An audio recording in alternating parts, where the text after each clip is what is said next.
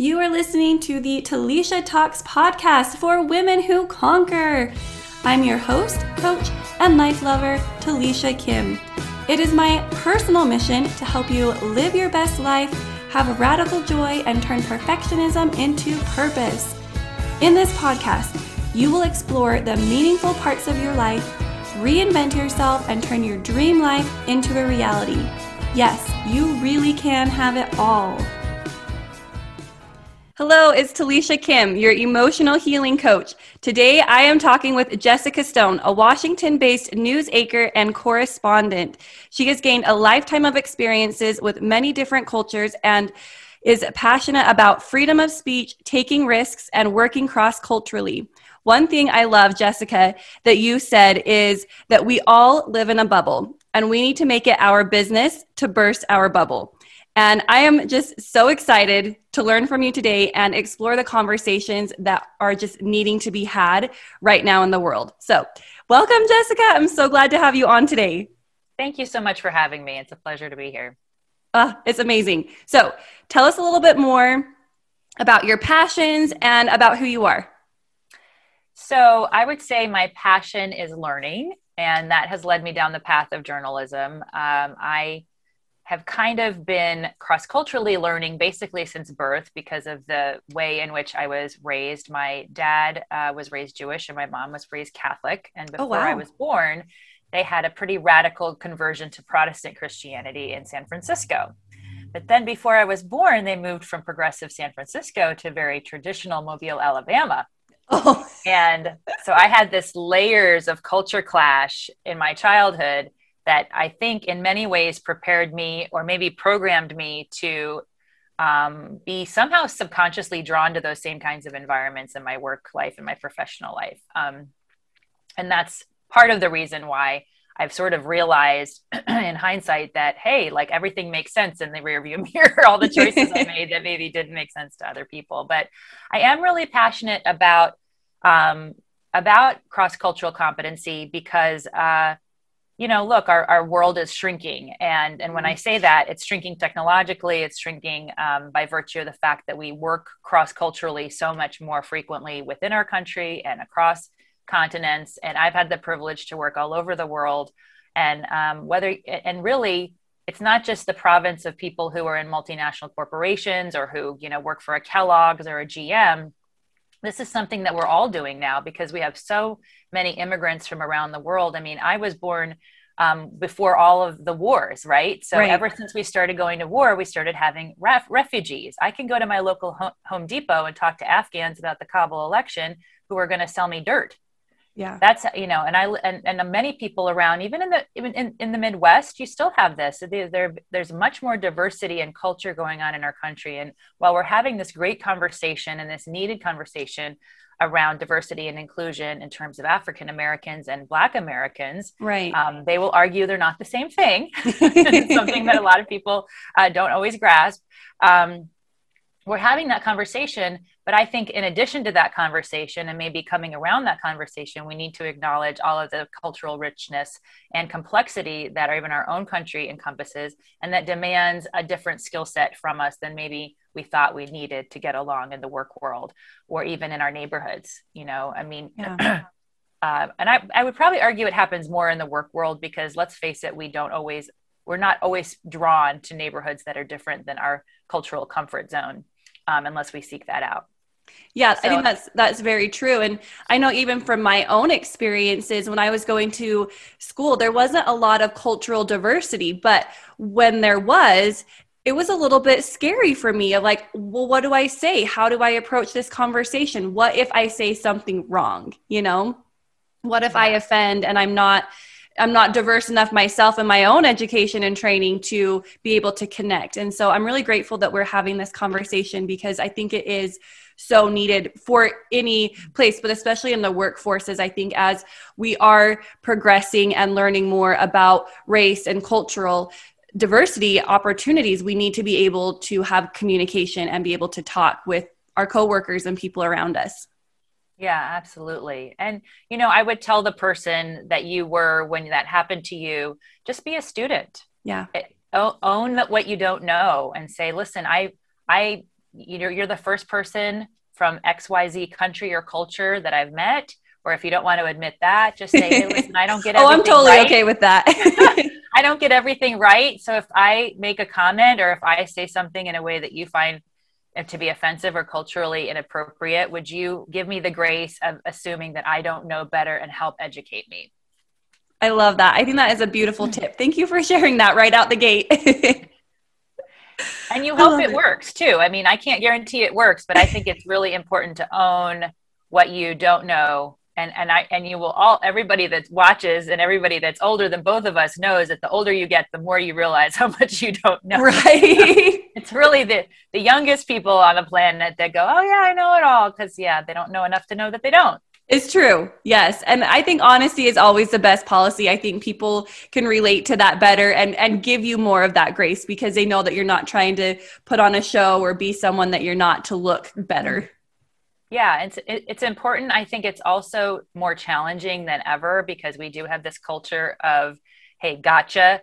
You said something wrong. You did something wrong. I'm going to put it on social media. I'm going to ruin you. Or just because that's power, right? And it can be misused. And so one of my concerns is that part of what I think has led us to this point as a country where we have, almost a 50-50 split between people who voted for Trump and who voted for Biden. Obviously, Biden won, and I'm not getting into election fraud or any of the allegations that were made. He won. That could be another podcast episode. But you have a significant portion of the country who didn't vote for him. And that part of the country doesn't always know how to talk to the people who did and vice versa. And so what I've found is that while I wrote this book with the idea of talking about things I've learned from my own personal experience, and sorry, by the way, I wrote a book called Crossing the Divide, 20 Let's lessons talk more about that. and cross-cultural competency. But I didn't even know when I wrote it that there was going to be this moment in our country on January 6th that we would see the fruit of all of the division that in some ways can be navigated, not completely, but a good start would be some cultural competency skills that aren't just reserved for across continents and across oceans. They're right in your neighborhood. So. Yes. Ooh, I love that. So I want to hear a little bit more about what brought you on this path. You talked about having different places that you've lived and you're growing up, but what really nailed it for you of this is my path. This is the route I want to take in life. I was 16 years old. I was in rural Pennsylvania. I had always wanted to be a Broadway stage actress, which was not exactly the dream or the aspiration of the young ladies around me in Mobile, Alabama. But by then I'd lived in the Michigan suburbs, and then we moved to Pennsylvania. And I guess I was a sophomore in high school. I was doing a lot of singing and dancing. And I was also having this really challenging composition teacher in high school who forced us to sort of argue different perspectives on controversial issues of the day. So that was assisted suicide. Dr. Kevorkian was big, abortion. We weren't even debating more any LGBTQ stuff. That wasn't even around. No, it wasn't for me either. And that just shows you how old I am. But the issues were, I think it was should we have a homecoming queen? Is that, sexist or something? Yeah. So then I found out that the teacher married his homecoming queen. And I thought that was a little bit, that was a little bit risky of you to have us write about a class of 12 or 18, 16-year-olds talking about the pros and cons of having a homecoming queen, and you married her. Right. But I had this realization on stage at one point where I realized I don't want to be anybody else in front of people. I want to be in front of people, but I want to be myself. And I think, and I don't know if I knew at the time that I had something to say, because I'm a very big believer in objective to the extent possible journalism. I'm not an opinion journalist. This is the first time in my whole career I've ever really talked about what I think. And what I think is that truth exists, and we talk about it differently because we don't get the full picture of truth, but absolute truth exists. And I think that's important to point out culturally. And we can get to this maybe later on. I may be jumping to Q again. You're But not fine. every culture acknowledges that. That's a very Western construct that absolute truth exists. It's a Greco-Roman, Judeo-Christian construct. People in the East don't acknowledge absolute truth. It's complete fungible. Right. It is completely fungible. They may not agree with my assertion on that, but that's been my observation. So I like that. So one of the things that realization took me to is then I started doing much more writing, was doing like the little TV program at school where you do the announcements in the morning. Oh yeah.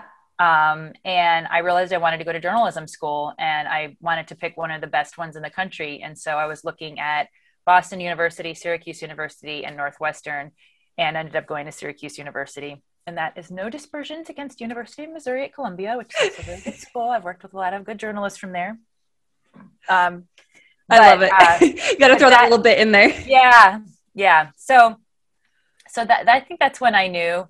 I probably could have known earlier because I was always super curious, really into writing, really into learning. And I think those are really important qualities, because even though TV journalism is very showy and it's very performance oriented, ultimately journalism is a public service. It's the only profession that's written into the Constitution. And it therefore, it is a public service, and you're not just doing it for fame and fortune, even if that comes your way. You're doing it to help educate yourself and others. Right. And that's what I love about it too, is that education piece. There's so many things I would never have known if it weren't for journalism and for being able to hear different messages and different opinions. So I love that. So I want to know from you, this cross-cultural competency in the workforce, and even personally, it's been a struggle for a lot of places to really start to bridge those gaps. So what have you learned in your years of travel and work about the importance of putting together resources for companies or different places around the US or beyond to help people better bridge that gap? I think one of the most important things is that we assume that the way we look at things is the way everybody looks at things, whether that's our history or how the volume with which we speak, how many gestures we use. We might observe that not everybody's exactly the same, but in America, which is a melting pot, we have a lot of grace for those differences, because our country isn't born of culture. It's born of an idea that all men are created equal, yada, yada, yada. And it's born of an idea that we should have a national identity based in an idea, not in our culture. American culture has evolved, but it's still a mix of other cultures, whereas the French are not, the Germans are not, Saudi Arabians are not.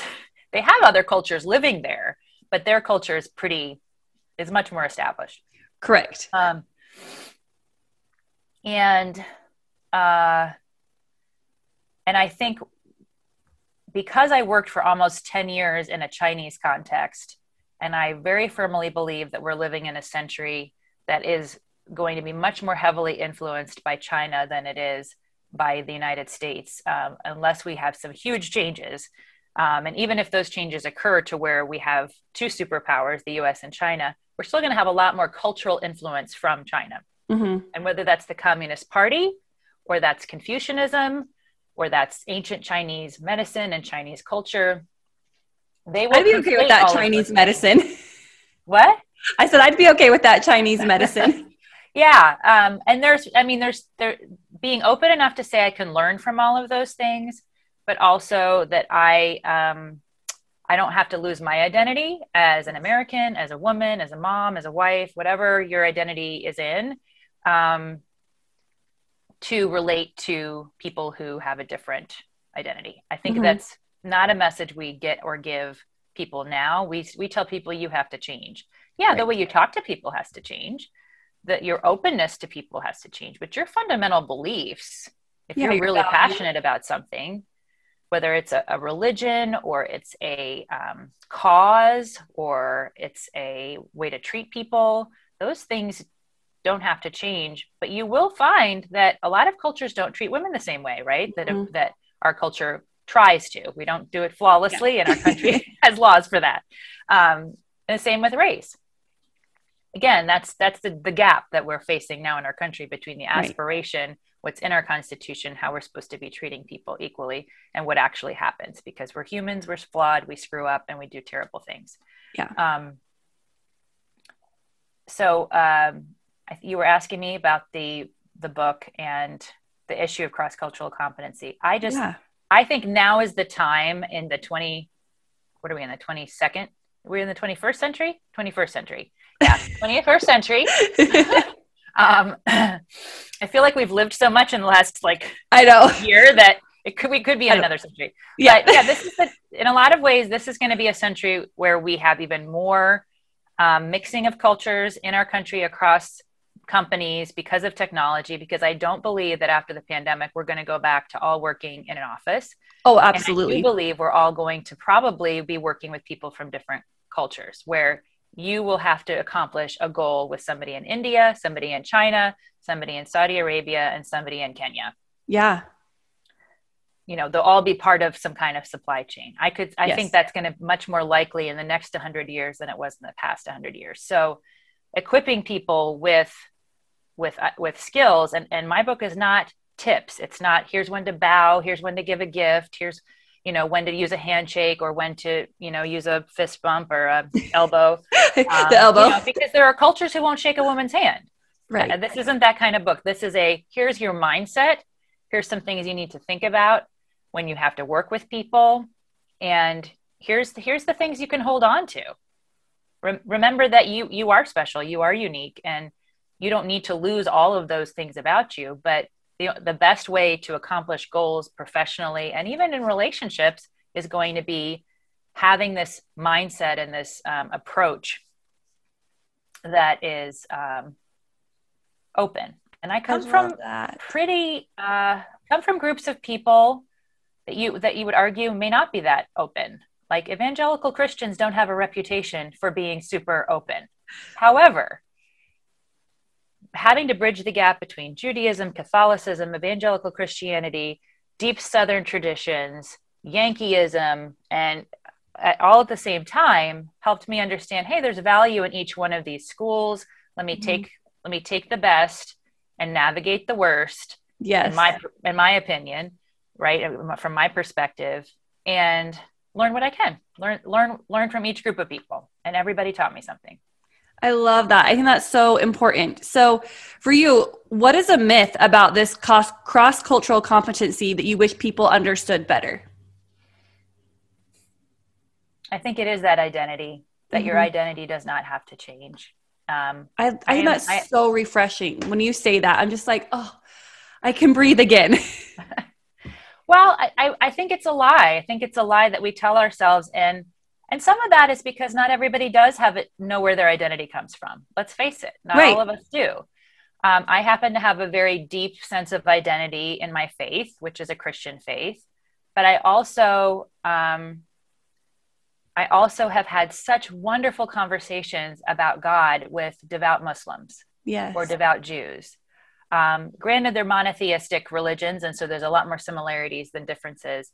But I really find, I've had deeply spiritual conversations with a Muslim friend I'm thinking of in particular about her marriage and about my marriage and about parallels that we both found that, we were able to lift each other up. I didn't try to convert her. I might want to. She might want to convert me.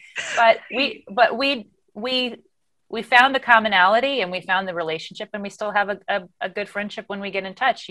Sometimes even the fact that we're both mothers. Yes. That's a huge sense of identity for a lot of women, right? Or fathers, a huge sense of identity. So I feel like we're telling people the wrong thing, that you can't have an identity that is unique to you, because so much of the conversation right now is about identity. Yes, it is. It's not, and it's part of the conflict in our country is racial identity, gender identity, national identity. No two people's sense of identity is going to be exactly alike. Even two people that believe the same thing. Oh, absolutely. And might be right about the same thing. I mean, I believe in right and wrong. I could say, oh no, that person's wrong, but I also could say in that same breath, well, I can find out where our identities are similar, and we can still have a conversation and learn from each other. We seem to, we're really struggling to do that in our country. And it does not reflect well on the ideals of our culture and our country, our broader American culture and our country. And what we put ourselves on this really high pedestal. Mm-hmm. We're not living up to that. No. One of the best things that one of my coaches ever told me, because I love coaching, is he said, seek to understand before being understood. And that just was so incredible to me. And I keep preaching that message over the last 2020 and even into this year of, if we just understood people better before we expect them to understand us, I think relationships would improve so greatly. But we want to be the upper hand, right? We want to be better than the other person. And so we don't pause and listen to other people and understand their experiences. And if we did, we would truly begin to love them more. Yeah, absolutely. And that's critical. That's absolutely critical. I mean, the parallel lesson in my book to what you're talking about is, what your mom might have said to you. You have 2 ears and 1 mouth for a reason, because you're supposed to listen twice as much as you talk. Now, clearly you and I love to talk. Yes. So it's even harder for us to be like, oh, let me listen. But man, I have such visceral memories of times and places in my life where I just shut up. Yeah. And in part because sometimes the culture clash was so overwhelming, I had no choice. Like there was like a physical wall coming towards me, especially when I spent time in Afghanistan and you don't have the language skills. It's really a blessing sometimes not to have them and fully understand everything, because you have to use every other sense to understand what's going on. And even then you don't always. Right. Oh, most often you don't, actually. It's true, right? But it's a humbling thing. And then it allows you to be open and receptive to what you can learn in that environment, which then helps you in other areas of your life. Yeah. So you talked about mindset in your book. And I think this is a crucial element that sometimes we forget about as human beings, right? We think that we have more of a fixed mindset and we just are who we are and take it or leave it, right? But for you, as you're writing this book and it's about to be released here, what are the impacts of mindset on a person's ability to build meaningful relationships with people who are different from them? Profound impacts. I talk about how my secular Jewish grandmother helped me understand more about New York Jewish life and culture, because she decided not to excommunicate and cut off my dad when he became a Christian, which she would have been culturally completely allowed to do. It would have been completely endorsed by her friends and family. But she said she was very much ahead of her time in many ways. And I love her story, but she was so progressive that she said, no, I would rather have my son than have him in the Jewish faith. Mm-hmm. And there's almost nothing worse you can do in a Jewish family than to become a Christian. Maybe become a Muslim, like maybe. Yeah. But like Hare Krishna, Buddhist, Confucius, like, which, a lot of things are much more acceptable, but Christianity has so much, it's so loaded because of what happened in World War II and the ways in which, Jews are blamed for Jesus's death and all of this. There's just a lot of baggage around Christians. Right. So when you do that as a Jewish man, and he'd made his bar mitzvah and he spoke Hebrew and, he checked all the boxes, the fact that she did not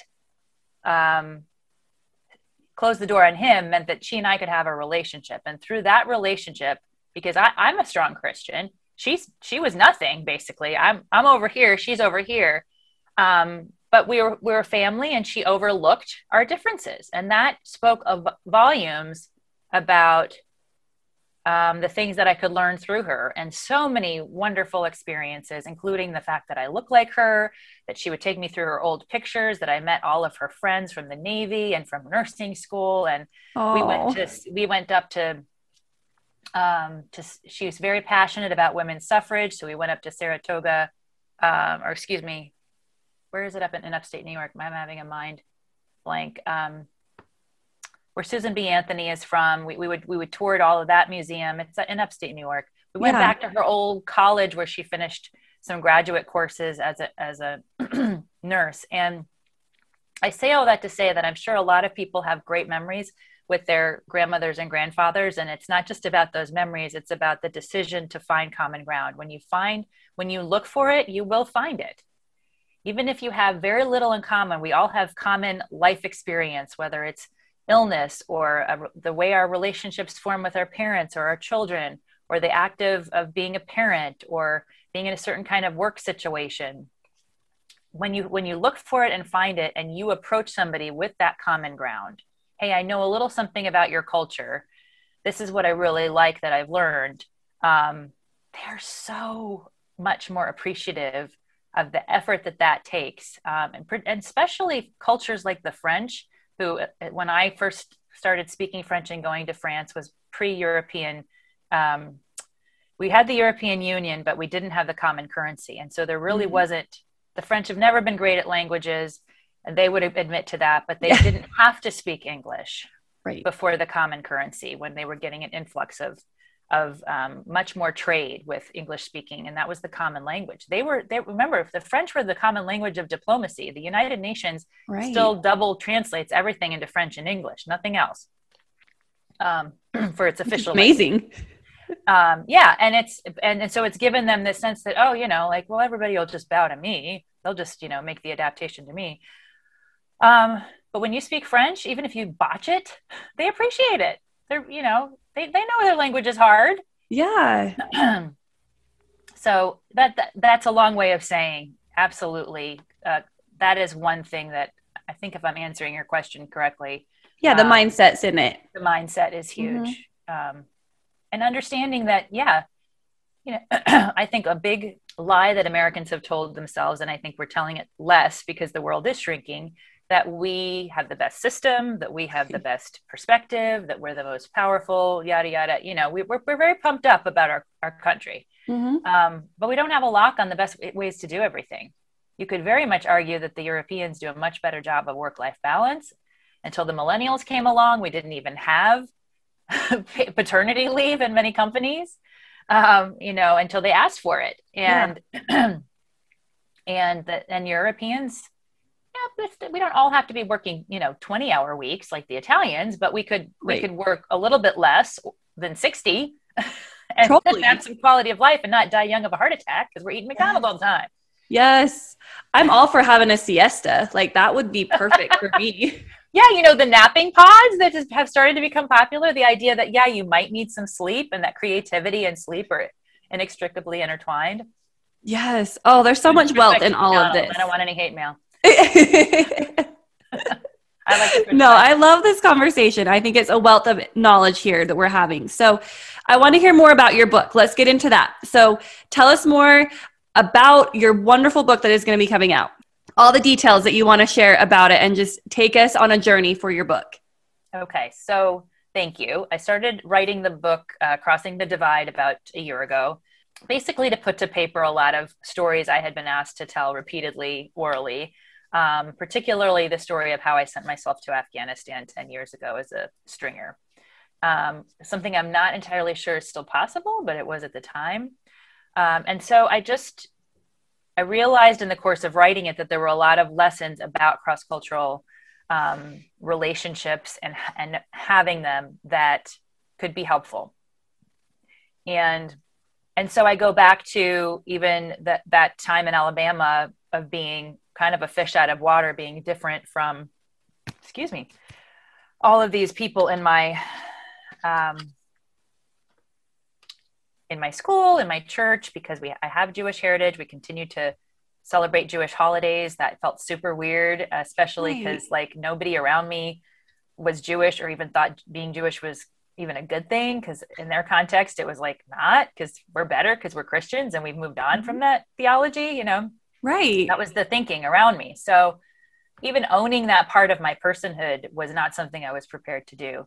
But I realized that you really can't understand other cultures until you understand your own. And that was the big lesson for me out of that time in my life.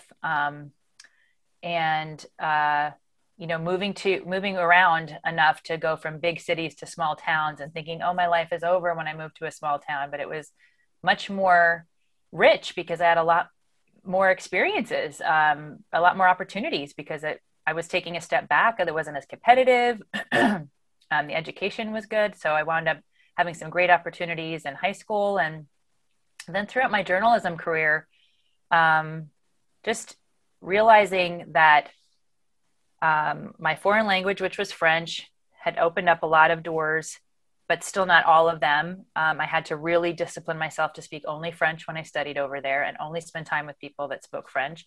That wasn't very popular with some of That would be hard. friends. But I have lifelong friendships from that time in my life. And I really did master it. I wound up talking my way into a French internship at the local television station, France 3 Alsace, and was the first American to get an internship at a French TV station, especially by like going to a New Year's Eve party, drinking some wine and talking my way into it. And the internship coordinator I definitely told her, like, listen, this is possible. Like, and oh my God, I just did it. That's incredible though. Good for you. A little bit proud, a little bit arrogant about that. Be a little bit arrogant. But I came up against that thing that's also a lesson, which is that people have layers of comfort that they're just unwilling to go past. And in that case, I had set no expectations with myself that I was going to run into any problem. So I had expectations that this whole thing I'd asked to be done, this internship, was going to be done, and it was not done because bureaucrats don't push hard. That's not their gig. Like, that's just Correct. not what they do. And that was not her ethos, was that she was going to do anything difficult or without a playbook. So I had to write it. And then years later, working with the Chinese, they have a lot of cultural barriers that they're just not going to go past. They're not going to question authority. They're not going to step out of line. They're not going to have open conflict. So if you are and do those things, warn them first. Tell them, hey, listen, I've got to do this, or this is not, or we're not going to get to the objective that we're here to do. Because I made some people really uncomfortable. I'm still not sure to this day that I could have accomplished those goals without, here's a story. I'm in Shanghai. The 20-year-old translator's in the front. She has no idea how to produce television, much less how to get me to really around, which means breaking rules, with which she's definitely not, does not have the equipment to break rules. And that's, to me, one of the main things you need to do with somebody when you're in a new country that they speak the language. They need to know the workarounds, because you don't. Yes. So we're going around and around and around, and the police keep telling us to keep going. They won't let us stop. I need to get out of this car. I need to get into this arena to do my job. I'm expected to be live on television. And she's just not saying anything. Oh, no. I'm getting nothing. So I roll down the window and I test the lock, and at the next stoplight, I'm like, okay, thanks. We didn't have to pay him because he was already paid electronically. So I knew who was going to get taken care of financially. Right. What I didn't realize is that if he got caught, she told me later, he could get arrested for letting us go. Oh my heavens. At a stoplight when police were telling him not to, essentially. Okay. We didn't do it right in front of a cop, but she was so mad. I was like, listen, you've got to understand that, we have commitments. People are counting on us. They've spent a lot of money to put us here to do this thing. It's our job to get it done. If you have to sweet talk, you got to sweet talk. Pull rank, come up with something. And granted, I did a lot of those. I had a lot of those interactions very sharply and unkindly, and I regret that. But that's what I mean by, hey, I should have had a conversation with her. Hey, listen, there's going to be times we have to break the rules. There's going to be times I ask you to do things that make you uncomfortable. You might just have to go anyway. You can blame me, the foreigner, if you need to, culturally. And, and we might wind up in jail. Hopefully not. We're not trying to. At least I'd look different enough that might give us a little bit of a chance. Right. But really, we're not. It could also have made it worse. Fortunately, we didn't have to find out. But the point of sharing that story is really setting expectations that that different contexts are going to cause cultural discomfort. A lot of people are just not going to be willing to go against the grain of either their personality or their culture. So just being honest about it and saying, like, this is our job. If you don't like if you can't do this, maybe you shouldn't come today. Right. Or maybe you should stay in the car. And you're going to have to decide how to navigate that. But I'm just going to let you know, this is what to expect. Having some expectations at the beginning of interacting with people. And I think in the workplace, in a different context of just, being in an office, if we ever get back there again, just listen, I'm not going to do everything perfectly. I'm the kind of person who's going to screw up, but I'm also the kind of person who's going to apologize and try to make it right. And please tell me how I can do better. And I'll listen. I love that openness in that of, here's what I'm going to try and do. Here's my purpose. Here's all of this. And I'm also going to listen and be available for you. I think that has been missing in the workforce for a very long time. Well, we're afraid to, right? Like, yeah. I mean, the expectations of me in that scenario are frequently like, just do it. Like, make it look effortless. Don't talk about how you got it done. Just get it done. Yeah. But then the people that are trying to help you get it done, especially when they're thrown into a situation where they don't know how to get it done, they don't learn anything. They just learn that you're pushy and evil and nasty. Right. And in the Chinese culture, you lose face. I mean, I'm positive I lost face with that young woman that was supposed to be helping me. And I don't know if apologizing is enough to recover face. It often isn't. That's true. But you can take that experience now, and now you're using it to help people in your book and to change this problem that we have going on. So the book has a lot of mistakes and things that I learned from making those mistakes. I'm not an expert. I think it's important to point that out, but I think it's also really important to learn from somebody who's done things the wrong way so that you can do them differently. Bingo. And I love that. And I love that that's what you are bringing to this space with your book. I think I'm definitely going to be purchasing it myself because I want to learn more about it. There's always something that we can learn in here. And I think this is just a conversation that needs to really open up. And why not learn from mistakes, right? Why not be in that space of mind where you're like, I don't know everything and I'm so open to learn, to grow myself, to see better successes in my life or to help more people. I think that is just really awesome that that's what you included in your book. Yeah. Well, I think it's important because I could always hear the chorus of voices in the back of my mind of different workplaces going, well, you did this and you did that. And I'm like, yeah, well, let me acknowledge that I didn't always do things well or right. Yeah, no, I mean, that's important. Absolutely. I love it. Okay. What are 3 tips that you can share with us about thriving in, let me rephrase that. What are 3 tips you can share with us about thriving in cross-cultural environments? Know your own culture before you think that you can understand another culture, or to understand another culture, you do need to understand your own. And I talked about that earlier, but part of that is just, you need a frame of reference, Is it like understanding your own biases so that you're open, or? I think that's part of it, but you are going to compare other people's culture, personality, decisions to your own. And so if you don't understand where you're coming from, the volume with which you speak, the gestures you use, the level of forcefulness that you have in a new situation or kind of boldness, you can't expect to understand somebody else's calibration of those same contexts and situations if you don't understand why you have a default setting to something else. Oh, and yeah, that makes sense. I get along with Northeasterners really well, in part because my parents are from the Northeast, even though I haven't spent my whole life living in the Northeast. I've spent part of it, but I love that really abrasive New York style, but sometimes like, oh, you're a little too much, Yeah. At the same time, I love the honesty and the bluntness. Not everybody does. Some people think that's really tacky or really callous, and they'll just be like, yeah, I can't deal with you.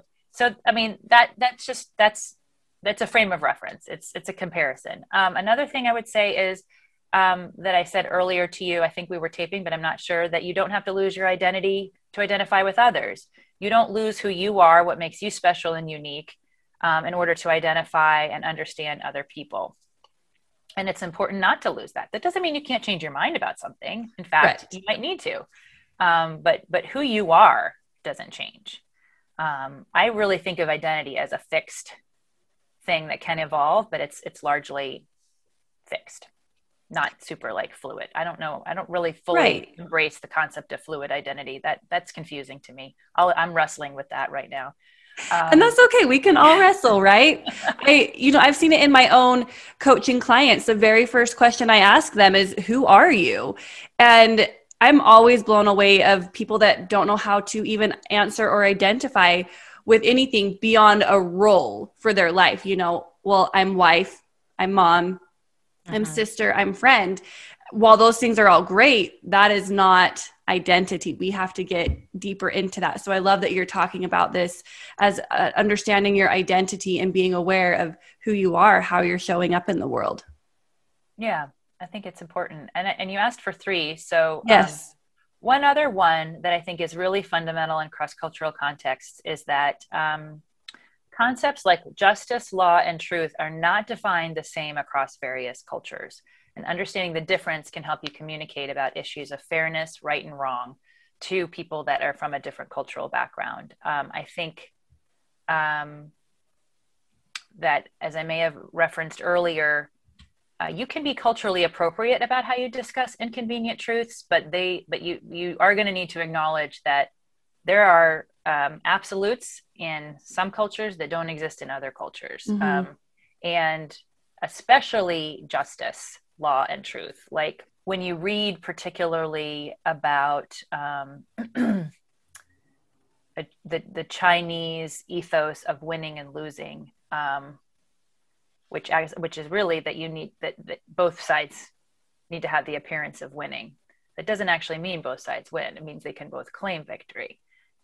There's also this idea that manipulation and cheating is perfectly okay in some cultures. Okay. Asian cultures in particular. So, because that is a method of getting win. Right. There are people in the West and in Western cultures who would say, yeah, no, it's not okay to cheat it to get ahead. Right. And that comes with a moral assumption that one is better than another. I'll leave that to other people to decide. I think so, but not everybody shares my view. So just understanding that. And also, I guess I would do one other point, which is that history really, we have different histories. We have the Chinese, and again, I go back to that because that's been my frame of reference. Right. They have a history of the world that is different than our history of the world. And they are a much older country and culture than Americans are. So understanding how your history and the facts of your history can actually be false, can actually be massaged, can actually be completely different than somebody else's version of events. And we see this especially with territories and who owns what islands, and particularly with Chinese narratives around the South China Sea. And the West has different narratives about that with Hong Kong, with Taiwan. All of these territorial battles, if you go back far enough, many groups of people could claim certain pieces of land in this world, right? Right. But all of these play into a history. There's a lot of misinformation with history in the Middle East. Whose property is it? When did it cease to be your property? There are people who grow up in school in Egypt believing that they won the 1967 war. Oh, wow. Well, how did you get the Sinai Peninsula? Exactly. Yeah. So point being, you don't recognize that dissonance until you talk to somebody about that and realize there is fabrication. And it is the case that the person who writes the history makes the history, right? Absolutely. So the victors write the history. So I think being conscious of that, because sometimes you come up against it and you're like, whoa, you just told me something that I completely think is a lie. Right. Why do I think it's a lie? Why do you think it's true? Instead of being like, you're a liar. Yeah. How about we talk about like, okay, wait, that's not true. Wait, why do you think it is true? That conversation will lead you to a better understanding and less demonization, which doesn't really serve the relationship if you want one at all. Right. I think that's a very critical point to make. And, I think we want to be right, and we forget that our right isn't always someone else's right. Yeah. Yeah, absolutely. Those are beautiful tips. Thank you for sharing those. My final question for you, that you have no idea what I'm going to ask, so I'm super excited about this, is who are you becoming? I am becoming more confident in talking about what I think and believe, as opposed to just mirroring what other people think and believe with objective journalism. I have not left my commitment to objective journalism, but I think I feel more comfortable with passing time that I do have some perspective that's helpful to communicate openly, and even as a caveat, even as a caveat, because we have I often feel that talking about understanding and talking about being able to appreciate other perspectives makes me come off wishy-washy, because there is that school of thought that says, oh, there's black, there's white, and there's no gray. The reality is there's a lot of gray, and that's why we have disagreement about ideas, because there is a lot of gray and there's a lot of different ways to look at things. Again, I would argue that truth is still the same, but you and I could look at my hand and you could look at it from here and I could look at it from here. We could see two different things. Truth didn't change, but the way we see it does. So I don't agree with the sentence, you have your truth and I have mine. I have my view of truth and you have your view of truth. Totally. Truth doesn't change. I love that. I think that's a great visual too of the hand analogy. Is it's still the same thing, but you're just looking at it from different perspectives. Yeah. And I want to understand why people come up with a different conclusion than I do. I can share that same why drive. I love those kind of conversations of where we can find you. And then that will be it. Oh, great. Yep. You can find me at jessica-stone.com, and you can find the book on that website. You can also order it directly through Amazon. Again, the title is Crossing the Divide, 20 Lessons to Help You Thrive in Cross-Cultural Environments. It is going to be out in the first week of March. And if you want a hardcover, you can go to my website and special order that through my website, jessica-stone.com. And please join me for conversation. I have a place where you can engage with your cross-cultural experiences. I'd love to learn from you. I want this to be a conversation. I'm not just looking to have you read my perspective. I'd be very interested in learning from those of you, especially those of you who've had different experiences in places I've been to or have been to places I haven't been to. And there are plenty of those. I love that. I'm so excited to go and get your book and be able to be a part of that conversation. I'm grateful that you were on here today to share this with us. It's a conversation that I hope we can continue having over and over and over again in our society, in our workforce, and even in our homes. I think this is a crucial topic, and I'm grateful that there are people out there like you who are bridging that gap and helping us to better understand the world around us. Really a pleasure to join you, Talisha. I really enjoyed the time. Thanks again. Well, thank you. Thank you for being on. All right. As always, thank you for listening and sharing this podcast with your friends and your family and leaving your reviews. That means the world to me. Be sure to go grab your copy of Jessica's new book, Crossing the Divide, available on Amazon. Go out there, have courage, be kind, help others, and make today great.